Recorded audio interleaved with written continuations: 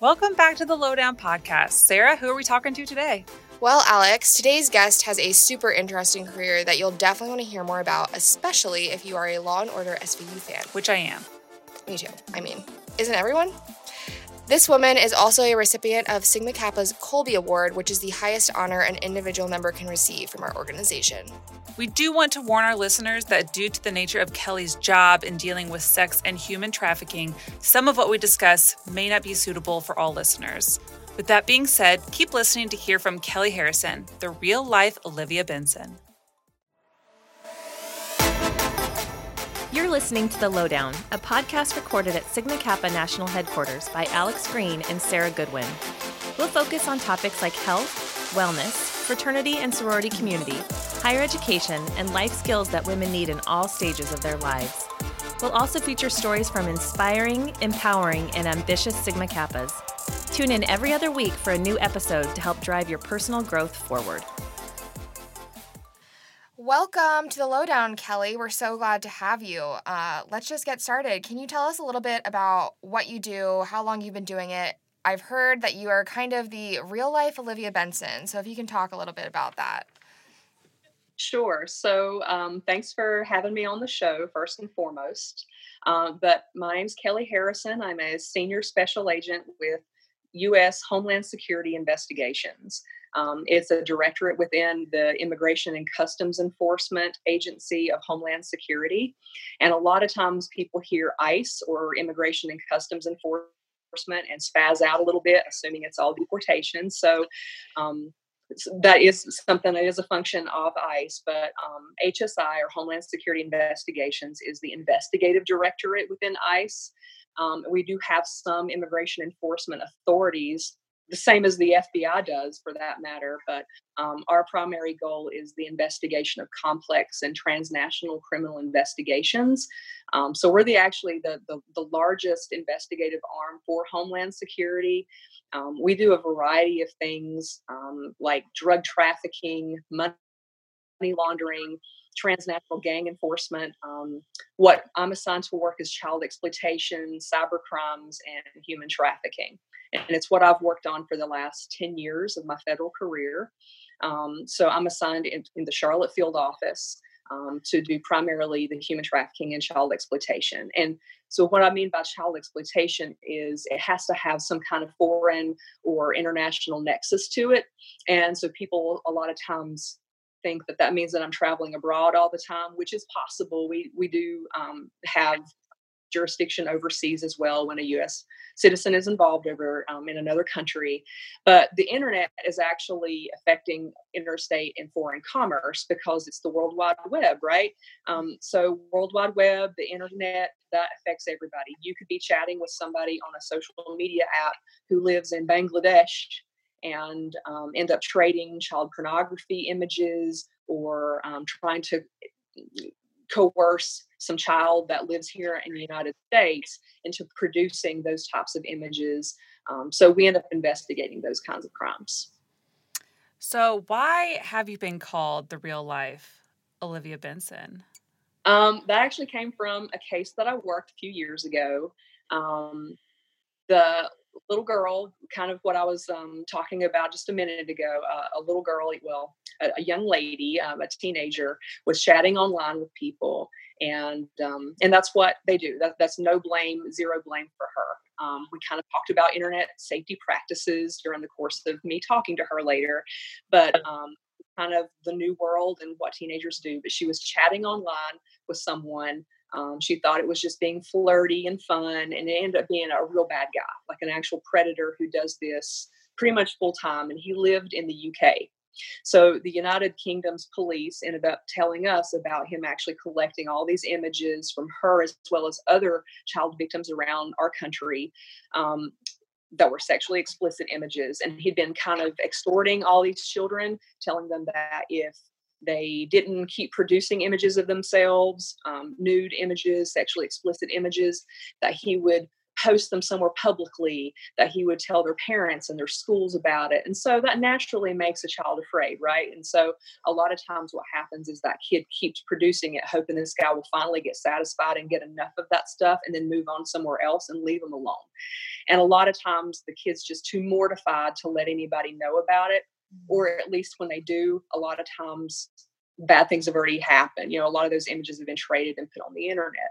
So in this case, the young lady, I show up at her house and I'm talking to her, and she's, obviously upset about it. It's something that I go through with a lot of these kids, but I'm kind of walking her through the process and telling her, this is just, we can make this okay, and it's going to be okay. And she finally decided to tell me, she was like, you're my personal, like, Olivia Benson through all of this. So it was really cute, and it kind of stuck with me all these years. Yeah, and it should. Yeah. I love that. So this work you do is very heavy, but it's obviously very important. I mean, we need people like you. How did you become interested in this field? Is that what you went to school for at Lenore Ryan University? How did you get interested in this? Did you think this is what you were going to be when you grew up? No, not at all. So when I was in kindergarten and the teacher asked me, or asked the whole class, to draw a picture of what we wanted to be, I drew a picture of a Dallas Cowboys cheerleader. My mom has kept that to this day because she thinks it's funny that I drew a picture of a cheerleader and grew up to be a girl that carries a badge and a gun. Mm-hmm. That should be on your office. You should really frame that and put it in your office. Yeah, right? No, I actually, when I went to Lenore Ryan, go Bears, and I actually majored in biology and psychology, thinking I wanted to go in the medical field. So through high school, I actually graduated. When I graduated from high school, I actually graduated with a certified nursing assistant licensure also, kind of did a dual enrollment thing, and was really certain that I was going to be either a medical doctor or a physician assistant. And so most of my college time was focused toward going into either med school or PA school later. And my senior year, I got interested in law enforcement and did an internship with the local police department instead, and went home during spring break of my senior year and said, hey, Mom, I think I'm going to go to the police academy instead. And that went over really well. My mom was actually really supportive of it. She was like, do what makes you happy. Yeah. And from then on, it was kind of, history. Graduated and ended up in law enforcement all these years. So 19 years later, here I am.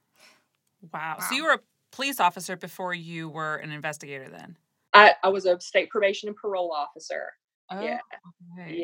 Yeah. I did that for 8.5 years. I had a caseload that had sex offenders and fugitives, convicted felons, as well as some first time type of thing, first time offenders that were just put on probation to, as an alternative to jail or whatever, but did that for, several years and got interested in a federal career, wasn't afraid to move and do what I wanted to do with that. Kind of wanted to get outside the box, do something bigger, and applied to the Naval Criminal Investigative Service, NCIS, cool TV show. Yeah. Applied there, applied to the FBI, and applied to ICE, Homeland Security Investigations. HSI called first and had a seat for me, and here I am 10 years later. So are there positions that open up and then you apply for them, or you just send in your name to the FBI, the NCIS, and they just decide who to bring on? So it depends on the agency. Some do this a little different, or everybody has kind of a different process, really. So HSI, you have to wait for them to have an opening available on usajobs.gov, and that's where most federal employment, where you go to apply and you can see what vacancies there are throughout the United States government. So you have to apply there. It always helps to have your resume in with a recruiter. Most special agent in charge offices for HSI have a recruiter who's usually an agent and just handles recruitment duties as a collateral type of thing. And it's always good to have a resume in with that recruiter, maybe go by and shake hands and do a meet and greet. If you're working already in law enforcement somewhere, whether you're a sworn officer or not, even if you're working in victim services at a department somewhere, or you're working as an intelligence analyst somewhere, it's still all great experience. So, but it's still good to go by that local office and get to know people so that they kind of can give you the real scoop on what a realistic day is like as an agent, because it's not like the movies or the TV shows. Mm-hmm. Yeah. So when you applied, did you know that you were going to go into trafficking? No, not at all. So it's kind of the buzzword with federal agent work is that you're at the needs of the agency at all times. So you come into this agency or any other agency for that matter, and they assign you where they need you at the time. They sometimes take into account your background and your skill sets that you bring, but a lot of times for a lack of better terms, you're a warm body and they need a seat to fill somewhere, so they put you there. So you've been in the trafficking area all 10 years that you've been there? Yeah, so I've worked human trafficking, worksite enforcement, financial crimes, but all of those have generally had a nexus to human trafficking the entire time, as well as child exploitation. Wow.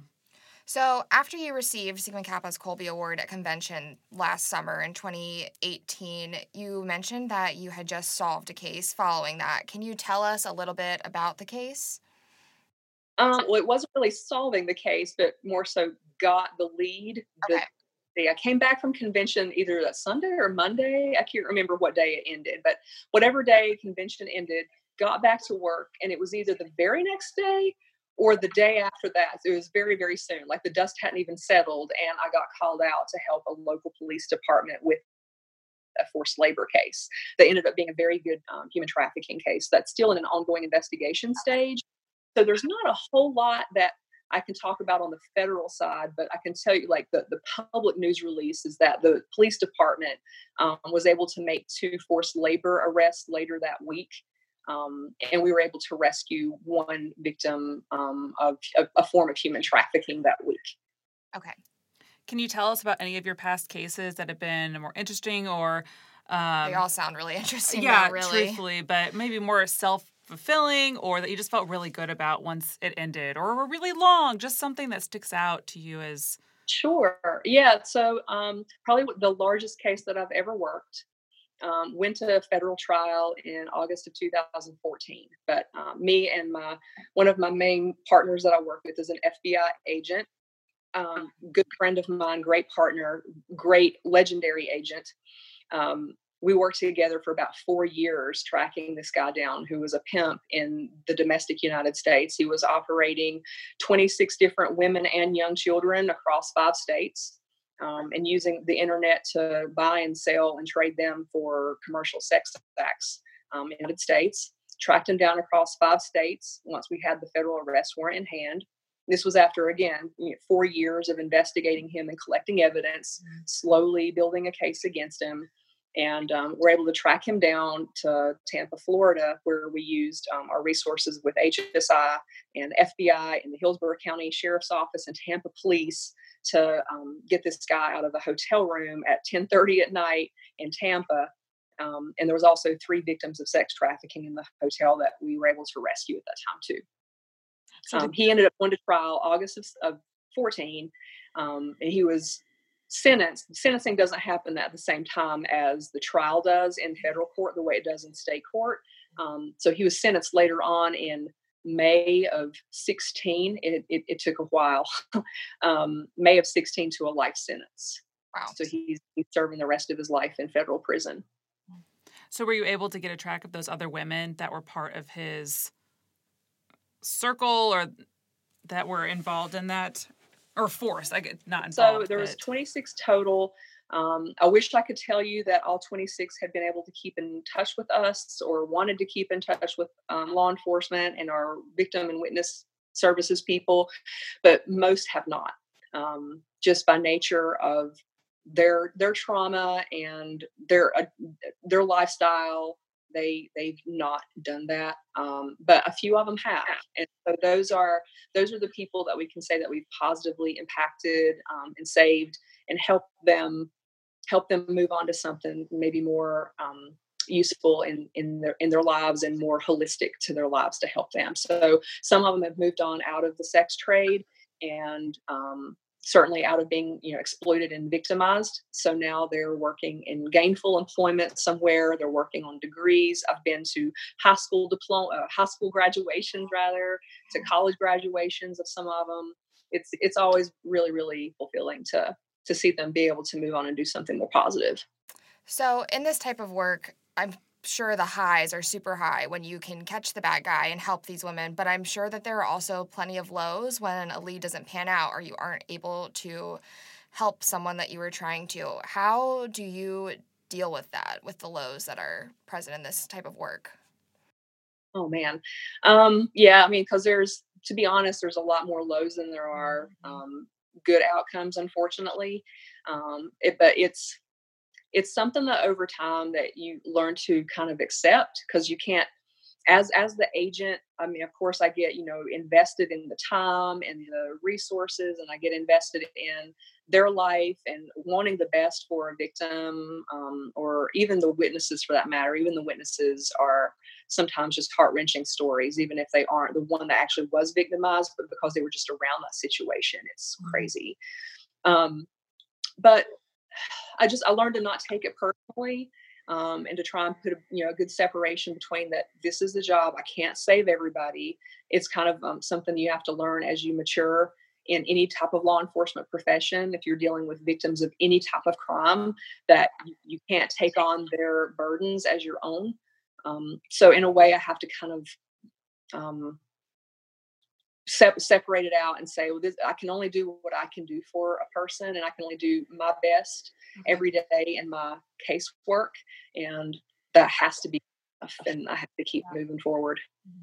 So when you were on this 4-year just tracking and investigating on this case, what was that like? Because when you're watching, I don't want to compare it to shows, but that's all I have to compare it to. So, they start and they end a case in an hour or 45 minutes.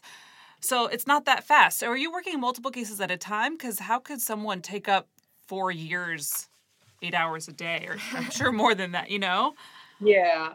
No, it's more than 8 hours a day most of the time. Like I feel like my job never really stops, because I'm not at my office very often. Like I'm there when I need to be, because of, like, if I need a secure line to do certain things or meetings and whatnot. But I work in the field. I cover 22 counties of North Carolina, as well as go where I need to go for my cases throughout the United States or even abroad. So I travel a lot. I work out off of a laptop. I work off of, out of my car. I work wherever, I need to. But I have multiple cases at a time. The case that I was talking about that took the 4 years, I had multiple cases that I went through while that one was being investigated. So it's not like in the movie or in the TV show Criminal Minds, where they work. It's like this entire team of agents from the FBI who work together on that one case, and then 40 minutes later they've all solved it. It's really not that way in real life. Most of the time, I have my squad of men and women who are agents that I can pull from when I need assistance, but we all have our own cases that we're all working simultaneously. And so when you need help, you pull each other in, but then you all kind of go back your separate ways. And that's where having really good partnerships with our local and state and federal agencies come in handy. So like if I know I'm going to be in a certain county on Thursday, I know, or hopefully I know someone with that local police department or sheriff's office or somebody with the State Bureau of Investigation that can meet me there and maybe help work with me on that case. And that way it doesn't take so much of the resources away from HSI for that day, because they probably have something going on too. So you don't even have a partner that goes along with you and riding around your car. I don't have anything else to pull from. No, it's a very independent job. It's not like in the movies. Like probably the closest thing to a day-to-day partner I ever had was for about a 5-year period, my FBI partner that worked with me on that longer term case, where we saw each other not every day, but most days, because that case kind of did consume a lot of our time for that, all of that time. So every now and then we would be apart. He would have things going on and I would have other things going on too. But,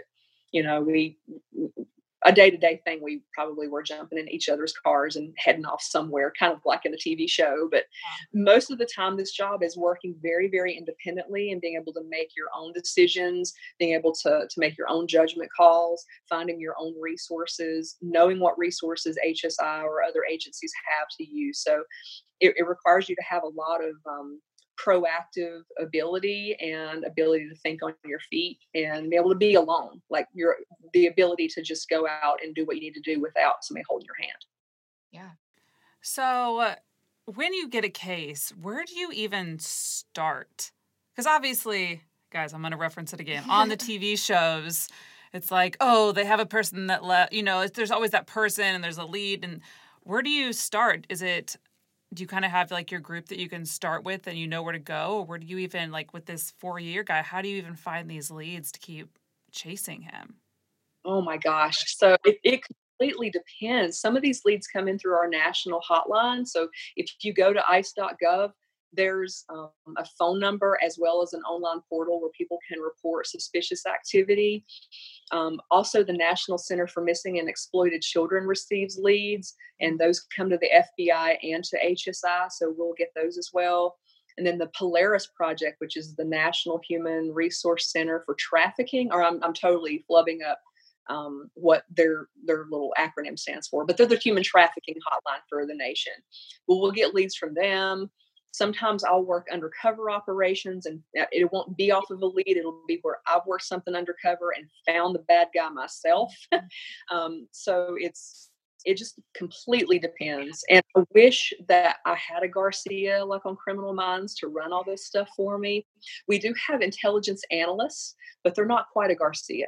It's a little bit different from that, but they're a great resource as far as if I need the help getting subpoenas put together, or if I need a driver's license of a photo from a dude over in another state, or getting things like that. That part of Criminal Minds is kind of accurate, that we can get, and we have people that can get that information, but it's not fast the way Garcia gets it done, and it's not quite as streamlined. I wish. Yeah, I feel like I wouldn't be able to handle the pace of it, knowing that it's, it takes 4 years and takes a long time to get leads, takes a long time to do this stuff. I'm very much a 45-minute show type of person, so. I'm going to do the 4 years, the 4-year-long case. No, I get it. And there's always kind of that air of mystery about my job, or like any special agent's job, like what do you guys do? Like, is it really like in that movie? And sometimes yes, and sometimes no, but it's a great job. It's the best job I think I could have ever picked or gotten lucky to be able to get, for that matter. So, because it's a pretty competitive process to get a position as a special agent in any of the federal agencies. But I love it every day. There's bureaucracy and days that I'm just kind of rolling my eyes, but overall, I feel really, really blessed and glad to do what I do. Yeah. So I wanted to ask you, I kind of wanted to hear another story because I just think they're so interesting, especially, there's so many cop shows out there. So obviously it's a hot topic. Do you have any other stories where it's been another, like, I'd like to end with a positive story. I like the positive endings. Yeah. So I can tell you about this case, and what I can do after we're done talking, I can send you some links so that if you want to post up with the podcast link later, you have links for like the Department of Justice's press releases about these cases. If people want to read about them later. So there was a case, the pimp, the sex trafficker's name is Kenwani Tate, and he received a 40-year sentence in federal court last January. So I can talk about, everything that was publicly released since it's a done case. But he had been trafficking a young girl, 14 years old at the time, here in Charlotte. She'd been a chronic runaway from the state of North Carolina, was a ward of the state, and which is kind of a common occurrence in domestic sex trafficking, that you end up with a lot of chronic runaways and young girls and boys who the system has failed them in some way. They're vulnerable already because of they've been marginalized according to how they grew up or their circumstances. And so they're looking for some sense of security. And Kenwani Tate was a masterful predator who knew exactly what these young girls and young boys look for. And that's somebody who's stable, who's going to take care of them, who's going to make promises to them. And all they have to do in exchange for that is to perform commercial sex on 8 to 10 and 12 men a day. But then he'll make sure they're taken care of at the end of the night. And that's the way it's a very dysfunctional viewpoint, but that's the way it's seen in domestic sex trafficking by the pimp, by the trafficker. And so he found this girl who'd run away from home and was staying in hotel rooms, just whoever was willing to give her somewhere to stay. And he put her under his employment for a course of about 6 months. We were able to rescue her with the help of the Charlotte-Mecklenburg Police Department. She is doing great. She testified in trial, and it was one of the bravest things I've ever seen, because he had been harassing her, trying to use his family to get to her to not come to court and testify against him. It was a lot for her to go through. And she was 16 at the time that she had to take the stand against him in court. And it was really impressive. And that case, like I said, he was sentenced last January. So trial had been in early 2017. And since then, she has moved on. She's working on a college diploma right now. She has a really good job while she's working to get her degree, and she's doing fantastic. And she stays in touch with me as well as a case manager who has been helping her along. So she just got a car. So they helped get her a car. So she's got a little car to get herself to work and back now, and she's on the right track. So she's really like a great story to probably say that those things can happen. And it's not just the work of law enforcement. Like we were talking about in our pre-call before we did this reporting, that it's really a holistic approach that HSI takes with any kind of exploitation related case, that we involve social workers and nurses and mental health professionals and general case managers and some of the nonprofit agencies around. It's amazing how many not-for-profit agencies exist in America who their sole purpose is to help victims of domestic violence or sex trafficking or any of those things. So they're not necessarily coming from a government side of all of this, which can kind of be a turnoff sometimes for girls that have been involved in involved in forced prostitution or things of that nature. The last thing we want to see a lot of times is a cop or a social worker. But if you put in front of them some lady who has been in the life herself, got out of it, and now runs a not-for-profit, that young lady tends to believe what she's told and wants help from that person. So it works out well for us to have those partnerships with all these different agencies. So Lowdown listeners probably don't know that before we do these interviews, we send kind of a pre-survey to get some questions to help build what we want to talk about. And one of them was something that you're most proud of.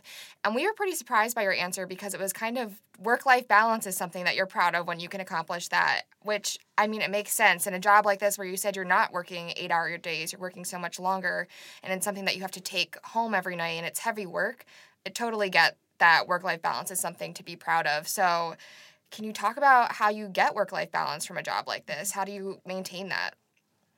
Right. So, I figured it might be a little bit of a different answer that you got on your survey, but it's really important, and it's a journey more so, not to sound too cheesy, but this job, it's something that our senior managers, our senior leadership constantly enforce. So the director of HSI was actually just in Charlotte last Friday and had a town hall with all of the agents that work in North and South Carolina. And he ended with the same message that we get on a pretty regular basis, is that we have to make sure we take care of ourselves. We have to make sure that we take time for our family, our friends, and not let the job consume us, because it's easy for it to do. It's easy for it to happen that you end up just working all the time, because it won't go away. Like, it's there tomorrow. It'll be there later on after I get off the phone with you. It's still there. My phone will still ring. There's still emails. There's still stuff I've got to get done. And you have to, as an agent, and as you mature into your agent role, it's really important to learn to say no, or learn when to take that break and go, you know what, it will be there tomorrow. It's okay. Go have dinner with your family. And it's a hard process. I'm not going to lie that there's days where I do not have it. Like, it's, my work consumes me. I get up and I work, and the next thing I know, I've got to sleep again. And then, other days it's like, okay, you know what? I have some room to breathe today. So instead of choosing to be here for an additional 3 or 4 hours working on this, I've got breathing. I'm going to do what's smart, and I'm going to leave. I'm going to go to the gym. I'm going to go take a walk outside in the fresh air. I'm going to go hang out with people who are not cops, who are not jaded by society, and let some school teachers tell me about their goofy kids and why their jobs are what they are, and something different. I always choose to make sure that I do something different, and that I'm not around just a bunch of agents all the time. Mm-hmm. Do people ever ask you, what are some good because you're giving these women, after you rescue them from sex trafficking, like internet tips. 'Cause I feel like the moms listening are probably having heart palpitations of all the scary, she's a all mom, the scary things that can happen when you're on the internet. I mean, the apps that are out there and the black internet? Black market? Dark web. Thank you. That's out there. What? Well, I'll tell you, as you as a mom and all the other moms out there, your teenagers, it would be really, really impressive and rare if your, for example, 14-year-old knows how to access the dark web. That it's not easy to get to. It's there's a little bit involved in being able to get there. But it's not just the dark web. It's really important with all of the apps that kids have now, Snapchat, Kick Messenger, and all of those. I've had cases on those. I mean, every time I see a new app created that's like new and improved and catered toward kids, I'm like, oh, that's where the predators are going to be. Because anytime that you say, oh, this is going to be based toward children, that's what predators are going to be involved into. Mm-hmm. But it's just, to me, what I tell parents, and unfortunately, when I talk to a parent, it's because something bad has happened. I do try to get out and do outreach at some of the schools every now and then to try and do some preventative things, preventative tips. I use a lot of the tips that I give are the same ones that you can find on the National Center for Missing and Exploited Children. They have a really, really good Net Smarts program that's age appropriate. You can pick which age level, age range that you want to use, and you can actually put your kid in front of a computer and it'll play video games with them, and that video game actually across the course of the game teaches them safety habits or things to say yes and no to, or things they should and shouldn't do. But it's just a matter of, as a parent, to monitor cell phone usage, because that little cell phone is a powerful, powerful thing. And you put it in the hands of a 10-year-old, and your thought as a mom or a dad is, well, this is the way that she can get a hold of me if something happens, or soccer practice ends early. I want her to be able to reach me. That's you as a parent. That's the common sense thing. What your 10-year-old is hearing is, ooh, I can get free Wi-Fi basically everywhere now. And even if it takes my data plan away, I still have Wi-Fi, or I can use my friend's phone to text and use an app. So, and they just want to explore. Kids are just doing what kids do, and they're being curious, and they want to kind of test the boundaries and see what's out there, because we all talk about the internet all the time. So therefore they get curious about it too. It's just important to assume that your kid is being curious and to make sure that you're monitoring what they do. Never let them lock a phone.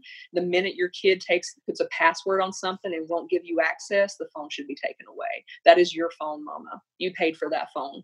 Amen. I agree. Yes. Do you have any tips for, I mean, my kids do not have phones. My oldest is only 5, but I have told, my husband and I completely agree on this, that the phone is ours when he does get a phone, when he's 18 or something like that. And that every single night we'll look through it.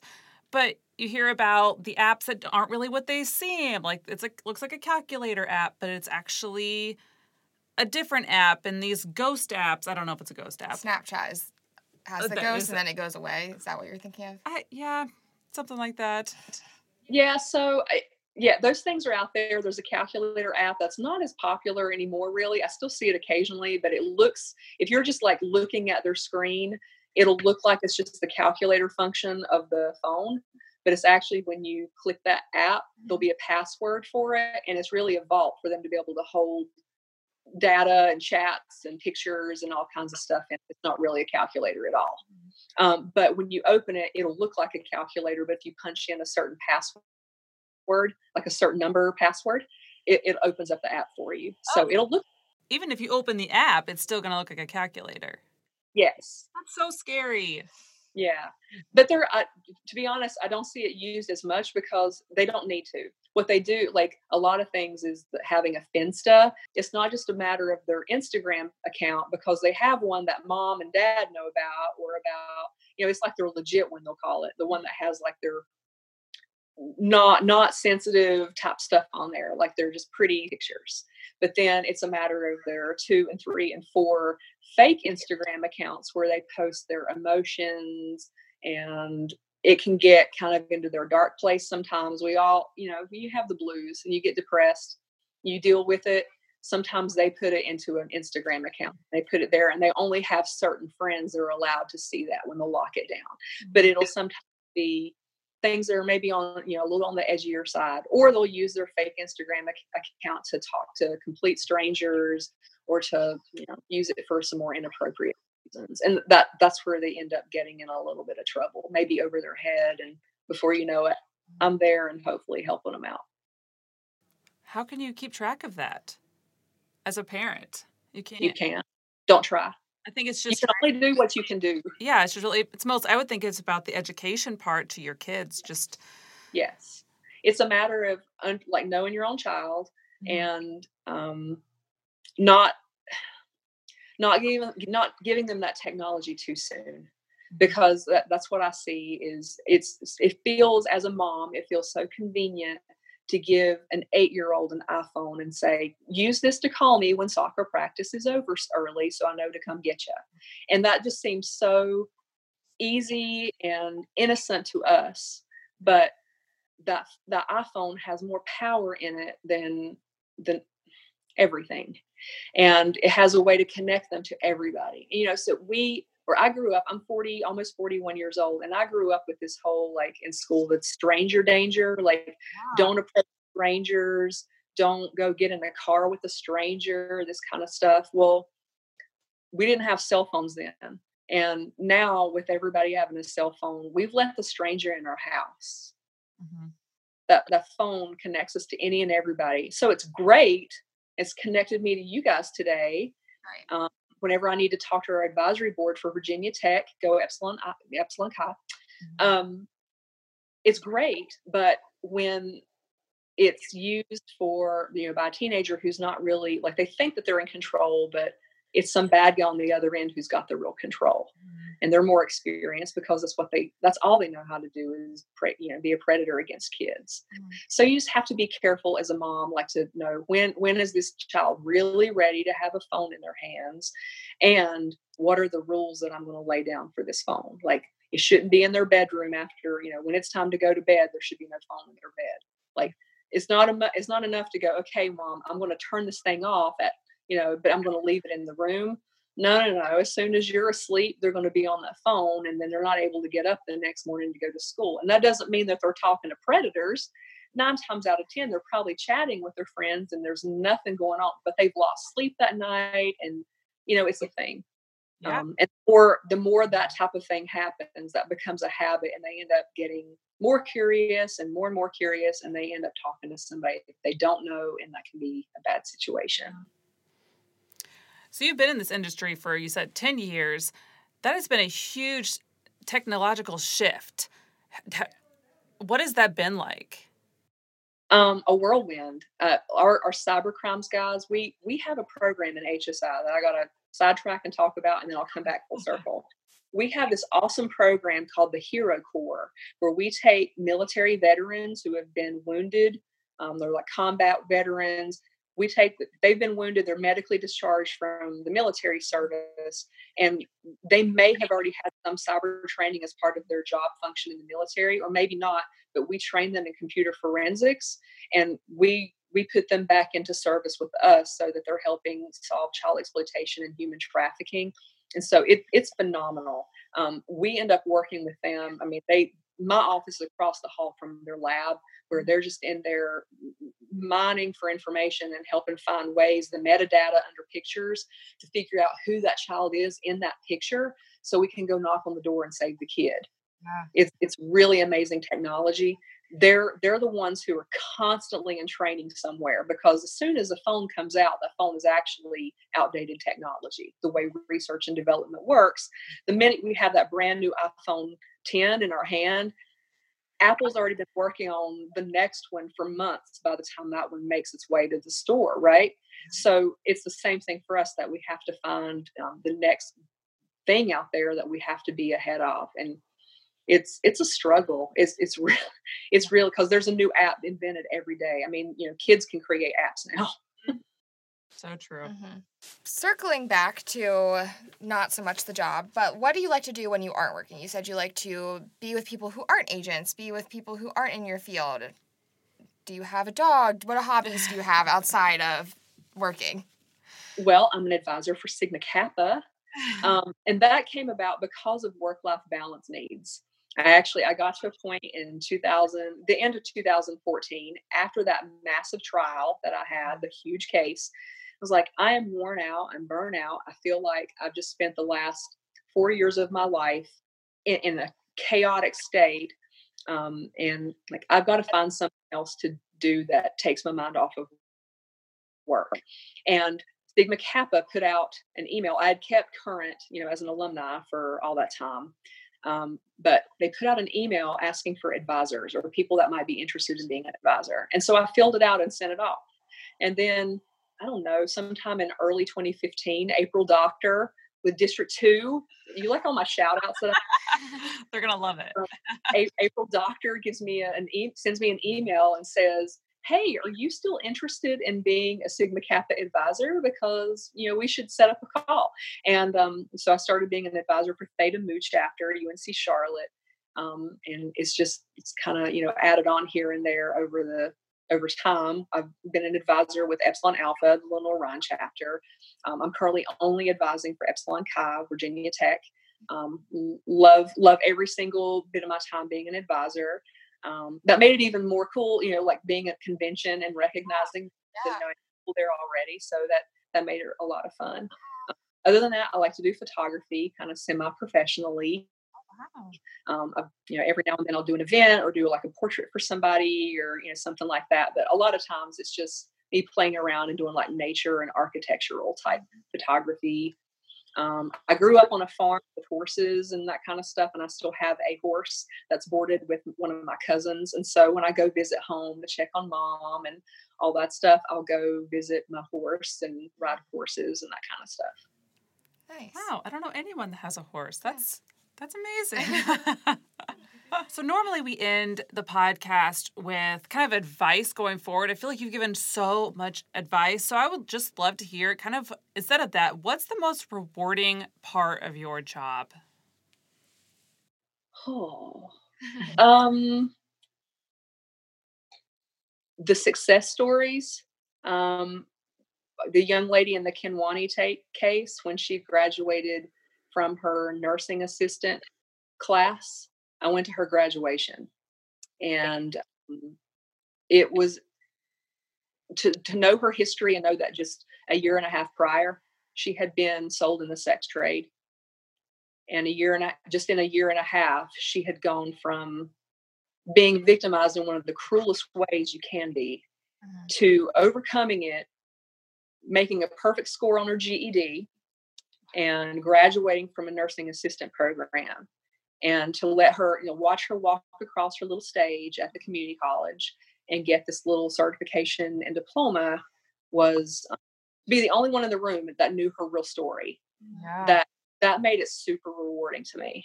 Mm-hmm. Because she didn't have any other family. Like, she doesn't have anybody else. So it was me and a social worker that's known her case for years that were there for her that day. And just to be on the inside of that and know her story and watching, because that's heroic effort to me. That's somebody that can really overcome. Yeah. Mm-hmm. So that's probably one of the most rewarding things that's ever happened. Oh, wow. That's great. Well, we enjoyed having you on. This was great to hear your stories and hear your life. It's very different than a lot, I would say, of our listeners and a lot of just definitely different than ours. Yes, very different. So thank you for being on. We'll have the links to the different cases that you mentioned, if they're available, on the show notes page. Link to the HSI career site, even if anyone. Yeah, and internet tips for kids. We're going to put that up there too, because that's something I would click on. But thanks for being on, Kelly. Yeah, no, thank you guys for having me. It's been an honor to be a part of this. Like I said, even at convention, it was a crazy honor to receive that award, and I hope that I always do it justice. You are. Thank you.